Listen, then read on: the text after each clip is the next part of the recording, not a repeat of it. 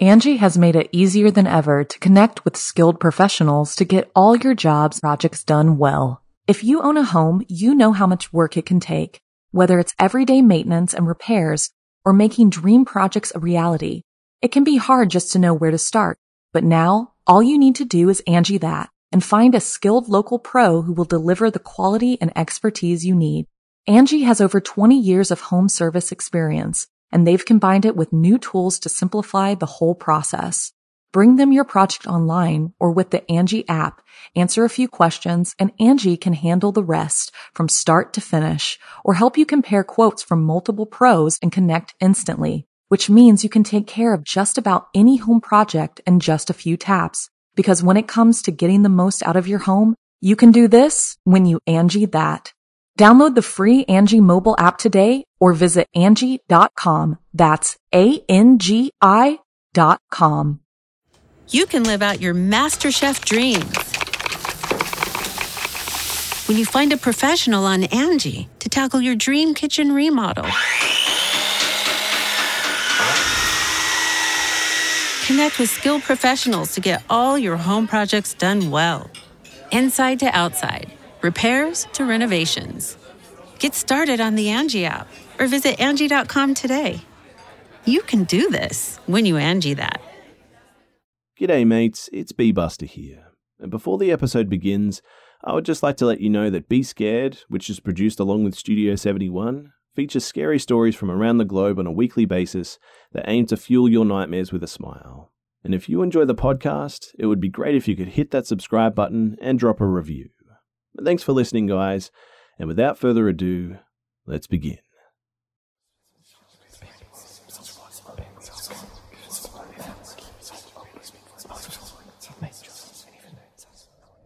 I weighed my options for learning more about Salk. Trying to become closer to him personally was too risky, because if he was actually the man who killed your grandmother, Rebecca, he would be looking at me closely for any signs that I suspected him. I was never an overly social person to begin with, so suddenly trying to buddy up to him would stand out. And I also didn't want to be tied any closer to a person that may soon go missing. Because even at that early stage, I was resolved that when I was sure who took Rebecca from me, I would kill them. In some ways, my lack of equivocation on that point made things easier to plan, but it also meant that I had to be extra careful. For instance, using a private investigator to tail him was out. I couldn't have a third party knowing about my interest in Salk, not even Daniel Church had his name, and his involvement was a necessary evil. Also, what if the PI saw Salk doing something illegal and called the police? I understand how that sounds, but you need to remember that I had no idea what his motive was if he was the killer. Was it an isolated incident or part of something more? The brutality and the transporting of the body to the field pointed towards someone who had possibly killed before. But the inherent risk in taking someone from the place that you work, even in a small and isolated parking lot like that one, made me wonder if he was either an amateur or at least very impulsive. Also, being completely honest, I didn't want anyone between me and the person that took her away. So that left watching him myself. While I was no expert, I knew that I would need 3 basic things: opportunity, ability to observe, and concealment. For opportunity, I slowly shifted my work schedule at the hospital to mirror that of Salk for the most part. This had to be done over the course of a month, so I didn't arouse suspicion. Even then it wasn't perfect, as I would be on call at times and I couldn't watch him constantly in even the best of circumstances. Still, I managed to develop a routine of watching him over 40 hours a week, which was the best that I could manage by myself.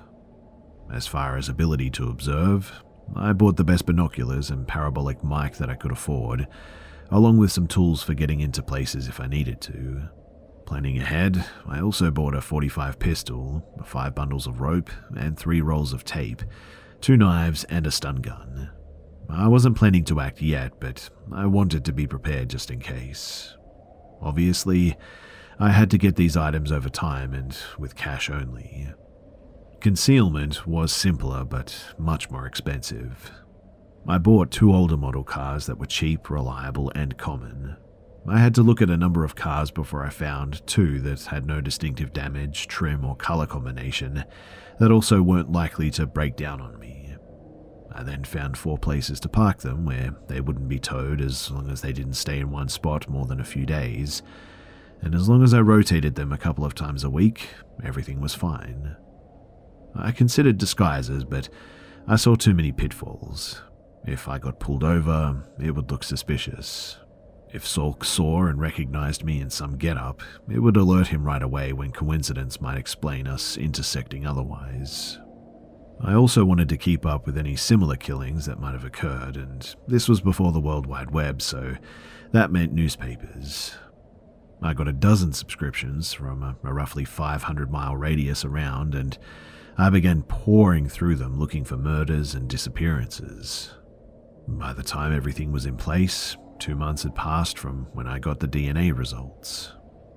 The first night I sat up down the street from Salk's house, I felt a stir of excitement mixed with my constant sadness and rage. The preparations of the last few weeks had preoccupied my thoughts somewhat, but it had done nothing to ease my sorrow or cool my anger. Sitting in the shadows on that quiet neighborhood street, I strained at every sound and movement like a racecourse waiting for the gate to drop. Just let me have something to confirm what this man had done so that I could set to tearing him apart. But of course, nothing happened that first night or the nights that followed. I would trail him from his home to the store, to movies, to a coffee shop where a bored girl 20 years younger than him tried to gamely fend off his awkward flirtations. Between the binoculars and the mic, I could see and hear a surprising amount, and as time went on, I got better at positioning myself at the best angles while hopefully staying inconspicuous. 3 weeks in, and I felt like I knew Salk fairly well. He seemed to be a lonely but harmless man that did nothing out of the ordinary. But, of course, that was outside Salk. I needed to see what inside Salk really looked like. I had explored the exterior of Salk's house one day when I knew that he wasn't there a month ago, and the safest place to enter seemed to be the back door. I had ordered a pick set in the same model lock as he had, a cheap 4-pin lock with no security pins. I had actually read a book on lockpicking when I was a kid, but I'd been reading more lately in preparation for this. I practiced on the duplicate lock for hours, mainly using a small tension tool at the bottom, along with a rake pick to trigger the pins. I knew the real lock would be keyed differently, of course, but with practice I could unlock the dupe in less than 30 seconds. I picked a rare night when he was working and I was not, and then I went to his house. Parking 2 streets over, I cut through the backyards quietly, wincing at the bark of a nearby dog. As I crept across his yard and onto his back porch, I had an image of him popping out of the door with a shotgun lowered at my chest. I shook off the thought, though, and crouched down at the door to begin picking. Every scrape of metal sounded enormous in the still night air, and I soaked my shirt with sweat in the 2 minutes that it took me to open that lock. Without hesitating, I swung open the door and I eased inside. The air inside was stale and cool, with the faint smell of cleaning agents and paint the only notable aromas. I was entering through the kitchen, which was very clean but also completely bare. There was no food, no furniture, not even appliances aside from an oven that looked rarely used. I knew that the house should be unoccupied, but I still moved quietly and I made sure that my small flashlight stayed well below any windows. Moving further into the house, I found empty room after empty room, no furniture or boxes or decorations, and then I reached what I supposed was Salk's bedroom. There was a bare mattress on the floor and a tall standing mirror in one corner. The closet contained a handful of clothes that were the same things that I saw him wearing every day, and I saw something on the mirror. I went back to it. It was a picture of Salk, 10 years younger and 50 pounds lighter. He was at the beach with a woman, and they were in some kind of joking volleyball jock pose. He looked like he was really happy in the picture, and it lit his... That was when I heard the front door click, and I froze. It was unlikely that it could be anyone other than him, and regardless, I didn't need to be caught in his house. I went to the second closet in the room, fearing that I would find it full with items that he regularly used. Thankfully, it was empty, and I eased the door closed a moment before he entered. I could see some through the levered closet door, the wooden slats providing little slashes of vision as he moved around. My heart pounded as he opened the other closet and hung up his jacket before changing clothes. I found out later that he had asked for a half shift at the last minute, which explained how he was at home 6 hours earlier. Apparently, he had decided to make the most of his evening too, because he was dressing to go back out.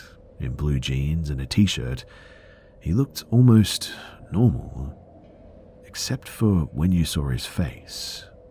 It was completely devoid of expression as he silently moved around the room. After putting on different shoes, he stood in front of the mirror staring at himself, motionless for several minutes. His stillness was almost mesmerizing. When he finally moved, I almost jumped. He was reaching for the picture, holding it closer and studying it, before studying his own face again. His eyes went back and forth as the smile in the picture took form on his own face. Watching the expression slow birth across his lips was weirdly grotesque, but worse was the realization that came with it. He was practicing. He was practicing how he should look when he smiled.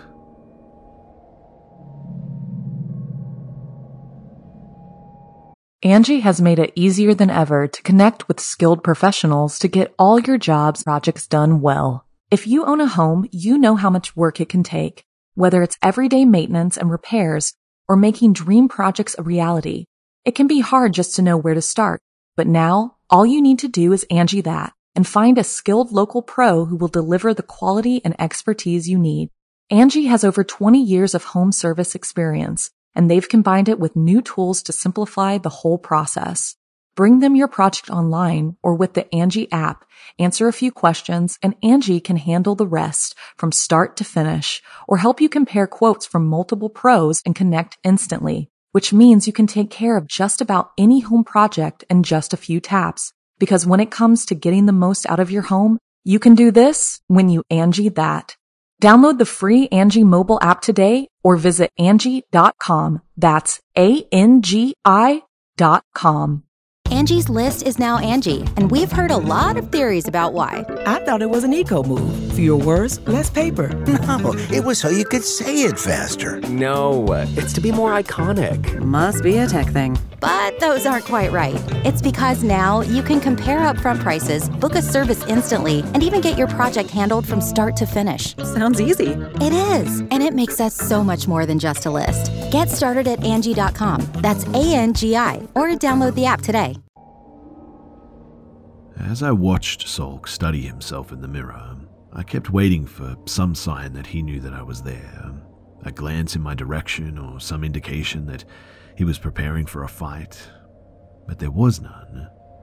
He continued to practice smiling for a few more moments, and then he replaced the photo in the mirror and left the room.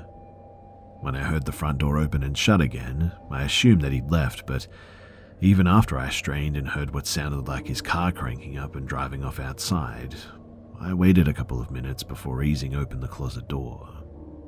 I was tight with tension, with every creak of the floor sounding like a gunshot in my ears.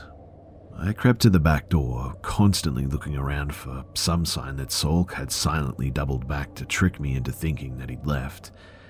But no, he seemed to have truly gone. Peeking out the back door window, I made my way out onto the back porch and across his yard. When I was back to my car, I drove around to his street and Salk's car was gone. I had no way of knowing where he had went, but I decided that that was okay for that night. While I didn't have definitive evidence that he was a killer yet, the strangeness that I had observed that night made the idea a lot more credible. Tired, I went home and tried to get some sleep with little luck. 2 days later, I received one of my distant newspaper deliveries. A 20-year-old girl had gone missing the night that I had been in Salk's house and he had left for parts unknown. It was nearly 200 miles away from here, but based on the timeline of when she was last seen, he would have had plenty of time to get there if it was him. Even not knowing if he was to blame, I felt terrible. Responsible, in fact. If I had done better, been smarter, I could have stopped him already, or at least tracked him so that I would know if he had gone to the girl's town or not. As it was, I was left continuing to observe. That and trying to find out more about Marcus Salk from his past. I managed to pull his file in the admin office at the hospital and found that prior to coming to our town, he had been at a hospital outside of Olathe, Kansas for a number of years. There wasn't really much information beyond his curriculum, which contained nothing out of the ordinary for an orthopedic surgeon. Still, it did give me a bit of a jumping off point. I called the hospital in Kansas and worked my way to someone in human resources, telling them that I was with a large medical practice in Seattle that was considering extending an offer to a former doctor there and was checking through his references as part of the potential hiring process. The woman on the phone was friendly from the start, but I could tell that there was a brief hesitation and change of tone when I mentioned the person in question was Dr. Salk. Well, I can put you in touch with the chief of staff if you want. He was chief back when Marcus was here too, so he can talk more about what kind of doctor that he was. But I shouldn't say anything. Her desire to gossip was almost palpable. I understand, and I'm not trying to put you in a bad spot, but I don't want to make the wrong choice on the guy either, so anything that you can tell me will be off the record, but it's a big help if you could give me any insight that you might have into him. There was a moment of contemplative silence, and then she went on. It's just, look, Marcus was a nice guy when he first came here, right? Joked around a lot, patients loved him, he had a sweet wife and he fit right in. Then him and his wife go on vacation to Europe one summer. This was 6 or 7 years ago now, I think. And when he got back, he was just different somehow. Different how? I asked, trying to keep the intense curiosity out of my voice. I was supposed to be a mildly interested businessman, not an obsessed stalker. I could almost hear her shrug over the phone. I don't know how to describe it. He was still nice and would joke some, but it all seemed forced. He was off from how he had been before. Within a few months, him and his wife were divorced and he had moved away. And I guess that he's on the move again. Yeah, we'll see, I guess. You've given me a lot of food for thought. Hey, is his wife okay? I mean, did everything turn out okay for her? I could sense her hesitating again, and I was worried that I may have pushed for more than she'd give. Luckily, the gossip in her won out as she let out a small sigh. Yeah, I guess so. Bless her heart. She still lives around here, so I see her from time to time. She doesn't look happy, though. I think Alicia really loved him, and whatever came between them, I think it hurt her a lot. I could feel the rage building in me again as she spoke. Yes, losing someone you love like that, it kind of destroys you. You know what? Thank you. Thank you for your help. You've given me a lot to go on. Don't you want to talk to the chief? I gave a small laugh I didn't feel. No, I think I got what I needed right here. Thank you again. When I hung up the phone, I sat with my head in my hands for some time. My thoughts were swimming in the blackness of my mind like pale blind cavefish. I would catch glimpses of their pallid scales and hear the occasional ripple or splash as they stirred the water, but these ghost impressions left me with little in the way of a solid idea or plan. The things that felt most real to me were my pain and my anger, and it was getting harder to hold them in check. Still, I had to be sure. I took a few days off and drove to Olathe to try and track down Salk's ex-wife. She wasn't going by her married name any longer, so the phone directory was of little use. I called the Kansas Medical Board and got a residential mailing address that he had never changed, and this led me to a nice brick home in a small suburban neighborhood not far from Salk's former hospital. As I went up to the front door, I could see that the paint around the door and on the shutters was peeling, and the air of the disuse and being unoccupied grew so strong as I approached that I felt sure that I was knocking at the door of an empty house. But only seconds after I knocked, a woman in her 40s opened the door. She looked at me warily as I fought down the urge to tell her that I knew her. In a way, it was true. I mean, she was the girl from Salk's picture. Swallowing, though, I pushed forward with my story. Hi, ma'am. My name is Peter Elliott. I was hoping that I could ask you a few questions about your former husband. I tried to smile and seem non-threatening, but I could see her running the mental calculus of the likelihood that I was a thief or a rapist. After studying me further, she nodded and stepped aside. Come in, I guess. Is Marcus in some sort of trouble? We stepped into a foyer cluttered with stacks of books and magazines, and as we spoke, she led me down a path to a living room that was even more filled with row after row of books. I gestured around. You've got quite the collection. She had moved a stack of newspapers off a worn-looking sofa and gestured for me to sit down. She shrugged. You know, I think that I slipped from being a collector maybe to a hoarder about 2 years ago. I need to clear all this junk out, I know. She looked used up and small in her pale blue bathrobe as she sat down in an old recliner. Her sad eyes looked thoughtfully distant for a moment before coming back to me. So, is he in trouble? I smiled. I don't know yet, honestly. I'm just looking into him for an interested party, and my understanding is that you two were together for years. A brief look of pain crossed her face. Yeah, we were. Childhood sweethearts, if you can believe it. I thought that we'd always be together. I leaned forward. If you don't feel it's too personal, can you tell me what changed? Did Marcus change?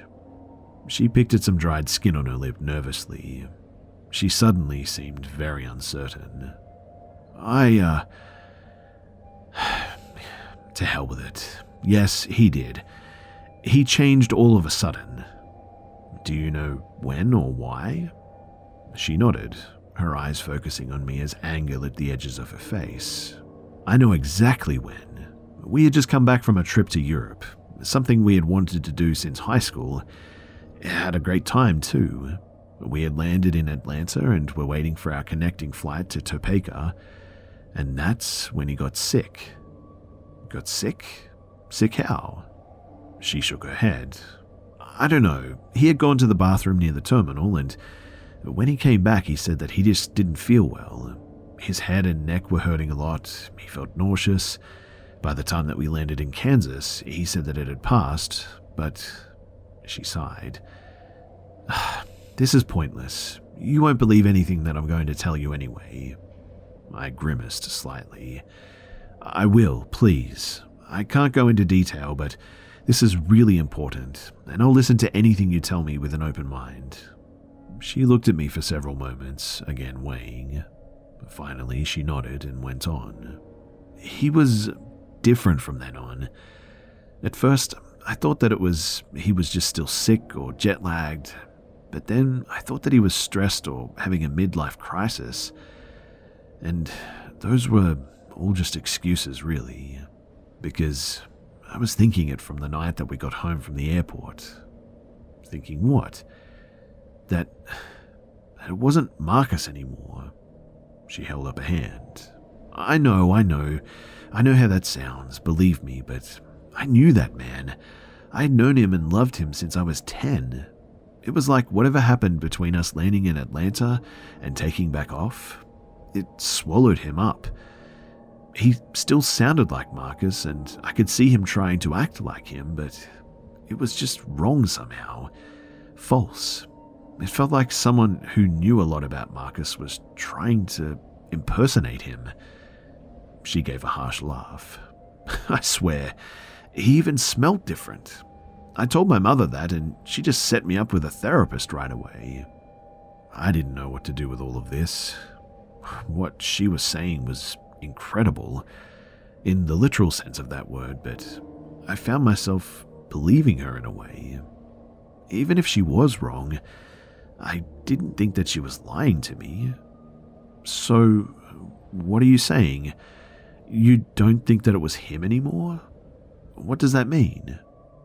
I don't know. Believe me, I've spent years wondering about it too, and I still don't know the answer. But something changed, and not in the normal, people change way. He was not right. I would see him sometimes when he didn't know that I was around, and he was entirely different. His face would be slack. His eyes would be dead. He looked like some kind of terrible doll. I thought about my night in the closet and suppressed a shudder. Was he ever violent or abusive towards you? She shook her head. No, never. Never said a harsh word to me. Actually had less of a temper than he had before, but he'd always been sweet back when he was himself too. She rubbed at her eyes for a moment before continuing. But it didn't matter. I tried talking to him about it at first, tried to see if I could help, but when I finally accepted that it wasn't him anymore, I found myself just getting more and more withdrawn, more and more, afraid of him. Really? What made you afraid of him? She stood up, jamming her hands in her pockets of her robe as she began to pace around the open patches of the floor in the room. Have you ever been in an aquarium with sharks? I nodded. Well, you know how they'll swim by, looking at you all calm and placid, but you sort of know that behind that black eye that they aren't calm or placid. They're just not ready to eat yet, and they know that there's glass in the way. That's sort of the way that I came to feel when Marcus was here. He would glide around me silently in the mornings and at night, his eyes seeing and not seeing me at the same time. And he was always calm, always grinning his fake sort of shark grin. Maybe it was just my imagination, but I felt like whatever hunger he had, it was growing, and the glass that was holding him back was getting thinner. I realized that I had been holding my breath, and I let it out. So, you divorced him? She gave a small, sad smile as she sat back down. Yes, it was very easy too. I told him that I wanted a divorce, and he said that that sounded just fine, and he moved out the same day. Aside from signing papers in a lawyer's office, I never saw him again. Okay, but why did you stay here, stay in the same house? Weren't you worried that he might come back? Her smile grew slightly. Well, that's the thing, isn't it? On the one hand, yes, I'm scared of seeing Marcus showing back up one day. But what if it was the real Marcus that came back? What if I had moved, changed my name, made sure that he couldn't find me, and then it was the real Marcus, somehow back as randomly as he was taken away, and he came looking for me?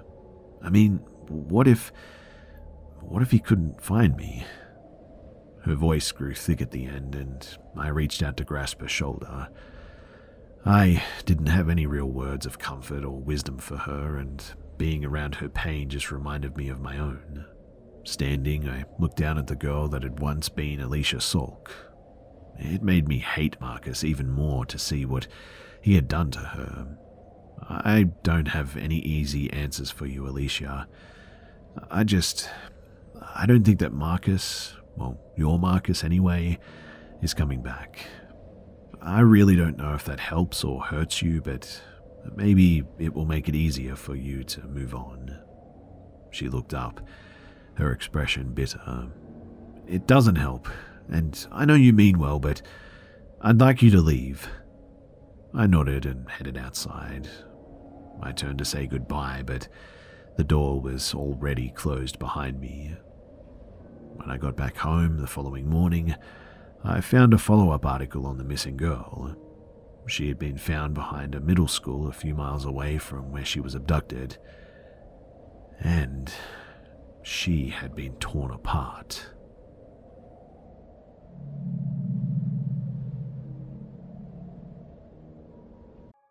Apartments.com believes that a dishwasher does more than just clean plates. It turns your whole place into a time machine by turning the time that you would have spent washing dishes into extra time for you. That could mean more time to read, more time to knit, or more time to contemplate the vastness of time itself. With Apartments.com, finding somewhere to live with an elusive dishwashing/time-expanding device is easy. Apartments.com hosts the most rental listings with over 1 million available units. And with comprehensive search tools and instant alerts, you never have to worry about missing out on the perfect place. To find whatever you're searching for and more, visit Apartments.com, the place to find a place. You can live out your MasterChef dreams when you find a professional on Angie to tackle your dream kitchen remodel. Connect with skilled professionals to get all your home projects done well. Inside to outside, repairs to renovations. Get started on the Angie app or visit Angie.com today. You can do this when you Angie that. Sound travels farther in cold weather. It's called refraction, and essentially, the sound waves that are in the higher, warmer air that is farther from cold ground move faster through the more excited air molecules and get pushed back downward, so sound gets amplified closer to the ground. I knew that at the time too, though I didn't learn the science behind it until later. That night, I was just wondering how far away the screams of the little boy were coming from. It had been 5 weeks since I'd returned from Olathe, and in that time I had found out little new beyond some information about the last girl who had been killed. A pretty blonde girl in her sophomore year of college. She had 2 parents and a brother that the newspapers bled for grief and drama for a couple of weeks, before moving on to the next tragedy. But it wasn't over for them. It would never be over for any of us. It would have been an easy thing to add their imagined pain to my own, and use it as all the justification that I needed to end this now, to end him now. But for all of my circumstantial evidence, I had nothing definitive. Even the DNA from your grandmother's nails, while compelling, didn't eliminate any other explanation, and given what I intended on doing to him, I needed to be sure. I had stayed busy in the intervening weeks, both in surveilling Salk and my work, as well as in more fully preparing for when I finally took him, if it came to that. I purchased, again slowly and with great discretion, a variety of medical supplies and tools. I found an old moving truck from a defunct company that I got cheap with cash. The container body of that truck is where I set up Salk's room. I bolted a table to the floor and attached straps and chains to it. I attached lights to the interior corners of the container and added a row of shelves and a chair to one side. I even welded an IV stand to the wall so that I could keep him fed with whatever cocktail of saline and drugs that I needed to keep him alive. I planned on torturing him for a long time, and I didn't want him dying from shock or infection. I told myself I was going to do all these things to him to get information, to get answers to the hows and whys of what all he had done. But that was only partially true, I admit. In my heart of hearts, I knew that I was going to do it, whether he gave me answers or not. I hated that part of myself, but if I was going to control it, I had to accept it. so I prepared the room Sulk would slowly die in, while salving my conscience with the knowledge that I was being thorough and fair before I took him. Of course, that's not how things played out though. One night, the night of the screams and so much more, I was watching Sulk's house with the dull-eyed enthusiasm of a sentry who always guards the same post. I had been there for close to 8 hours and was actually close to packing it up to go and get some rest, when Sulk suddenly came out of his house and got into his car. This was strange for him. It was nearly 8 in the evening and he never left the house after 6 except for the time that I had been in the closet, the night the girl was taken. Feeling my pulse pounding in my head, I waited until he was almost out of sight, and then I pulled out and began to follow him.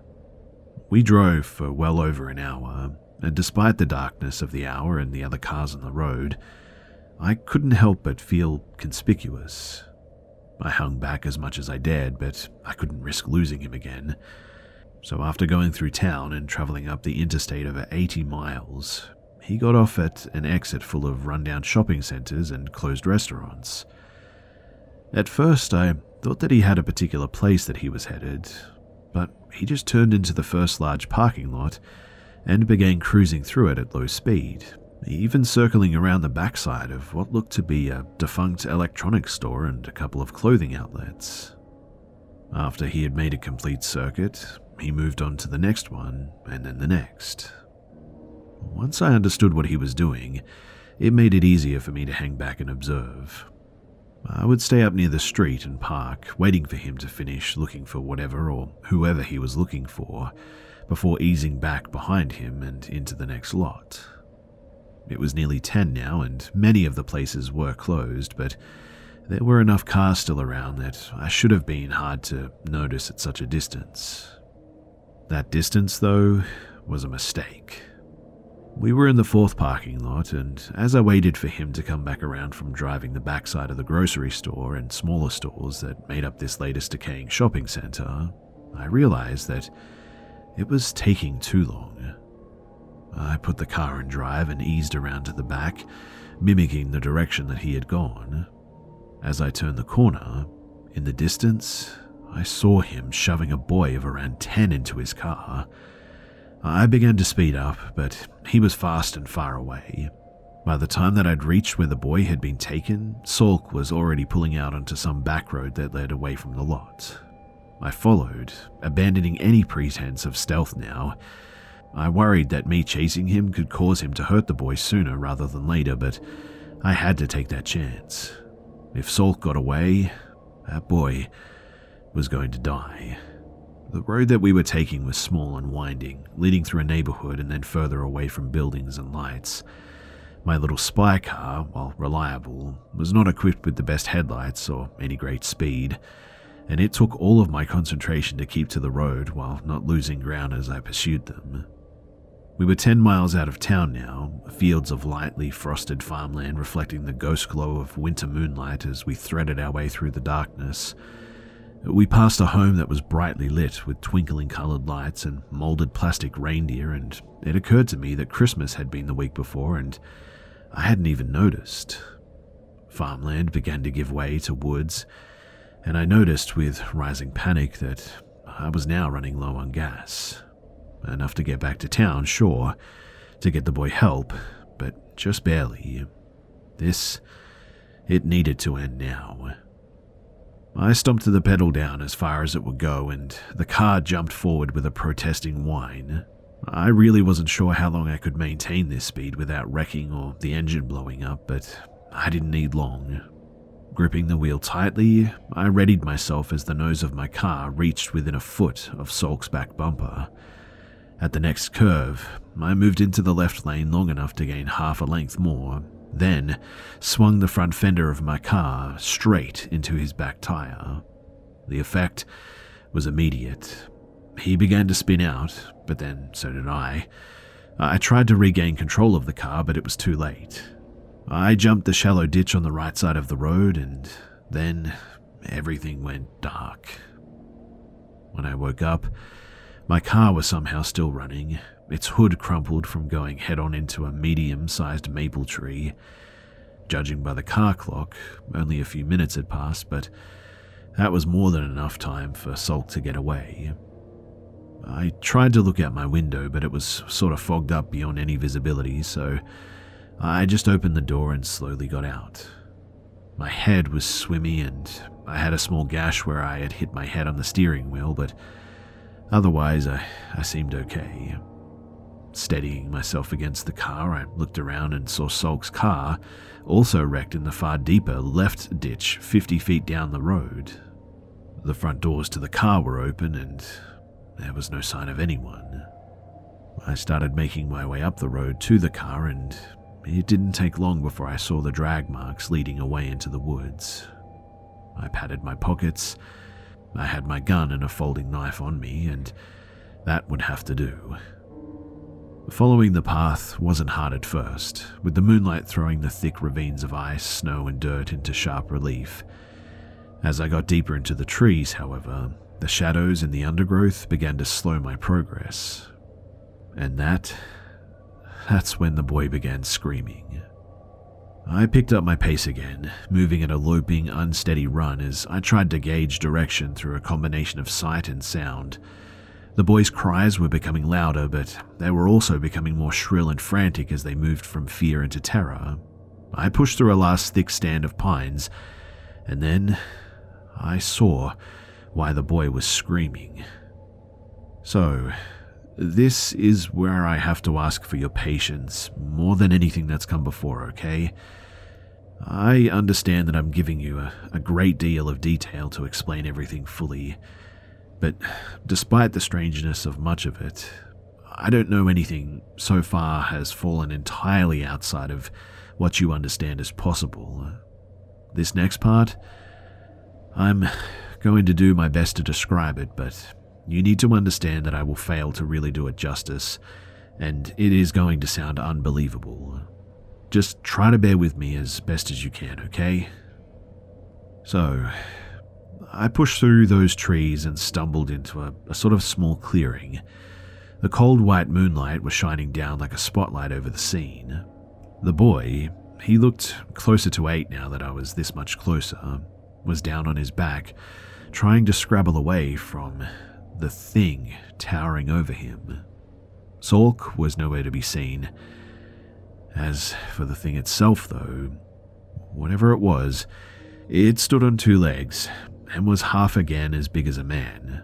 From behind, I could see that its legs were digitigrade, like the legs of a dog or a cat, though they reminded me more of rat legs.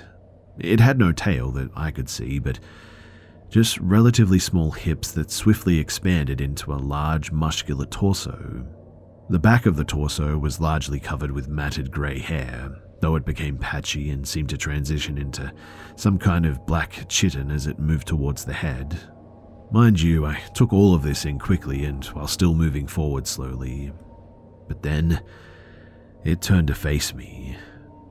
Its head was a strange mix of reptile and insect, reminding me of a cross between a sort of large beetle and a snake.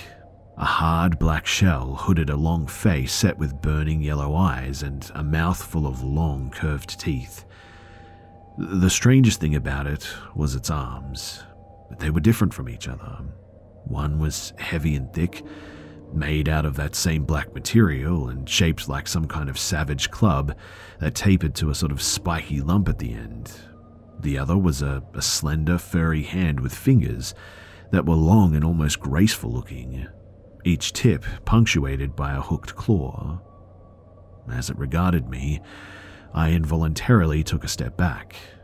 My mind was having trouble reconciling what I was seeing. How was I supposed to deal with something like this?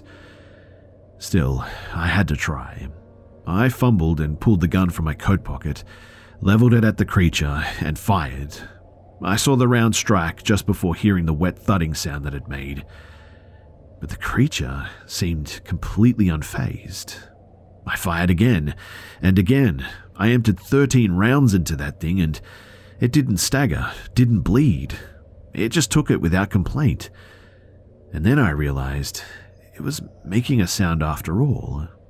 It was low at first, and I couldn't identify it. When I did, I honestly felt my bowels loosen. It was laughing. The sound was terrible, like wet meat and rocks being tumbled into an old dryer, but I could tell that that's what it was. Whatever this thing was, it was laughing at me. Looking back to the child, who had been transfixed by all of this, and I yelled for him to run. I still don't know if that is what killed him, and I try to tell myself that he was going to die regardless, but as I yelled, the creature turned back to him and brought its massive club arm down on his stomach. The boy, well, he just burst open. The arm was brought down a second and a third time, but he was well dead before then. The force from the blow shattering his bones and sending jets of blood and ruined flesh shooting off in streams from the point of impact. The thing then turned back to me, still laughing its awful laugh, and I swear that I could see that mouth of knives smiling at me. So I ran. My mind was half gone at this point, and I can't say that I was even heading back toward the road. Over the sound of the blood in my ears, I could hear the terrible thudding crash of the monster pursuing me now. I tried to go faster, but my vision was beginning to swim, and I found myself struggling to keep up on my feet. I felt, more than heard, its hot, ragged breath on my back, and I was turning to try and fight it off, but suddenly, I was just flying through the air. Pain flared through my neck and shoulders as I was struck hard by something, and then I was just out again. When I came to, I was in a room of some kind. It looked like a basement with cinder block walls and the musty air of disuse. The room was fairly large, stretching out into a darkness that was not illuminated by the single pool of light the overhead bulb afforded. I was tied into a chair, ropes at my wrists and ankles, bungee cord around my chest. I tried to rock the chair, but it was either very heavy or secured somehow because it just didn't budge. Next, I tried to listen for any sign of noise, any clue as to where I was or who might be around, but there was nothing.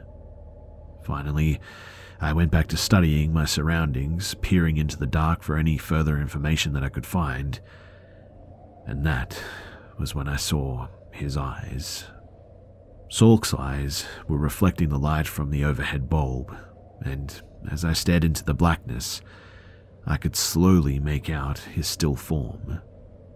He said nothing, but after a few seconds of studying me, he stepped forward into the light, his eyes still fixed upon me.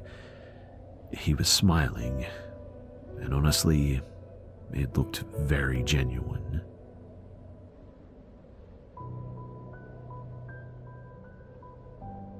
G'day mates, it's B-Buster here. Thanks for tuning in to this week's episode of the Be Scared podcast. And please, don't forget to subscribe so you don't miss next week's episode too. Also, it would be much appreciated if you could share this new podcast with your friends and family and on social media too. Thanks again for listening, guys, and I'll see you mates in the next one.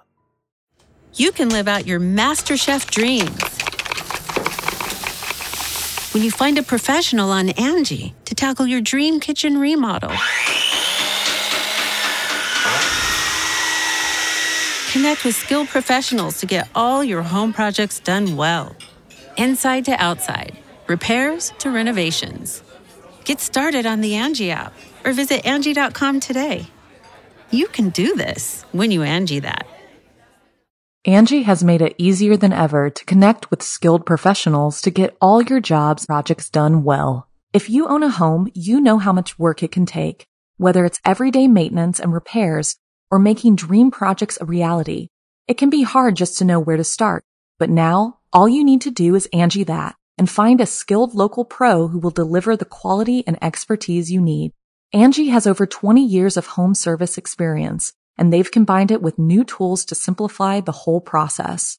Bring them your project online or with the Angie app, answer a few questions, and Angie can handle the rest from start to finish or help you compare quotes from multiple pros and connect instantly, which means you can take care of just about any home project in just a few taps. Because when it comes to getting the most out of your home, You can do this when you Angie that.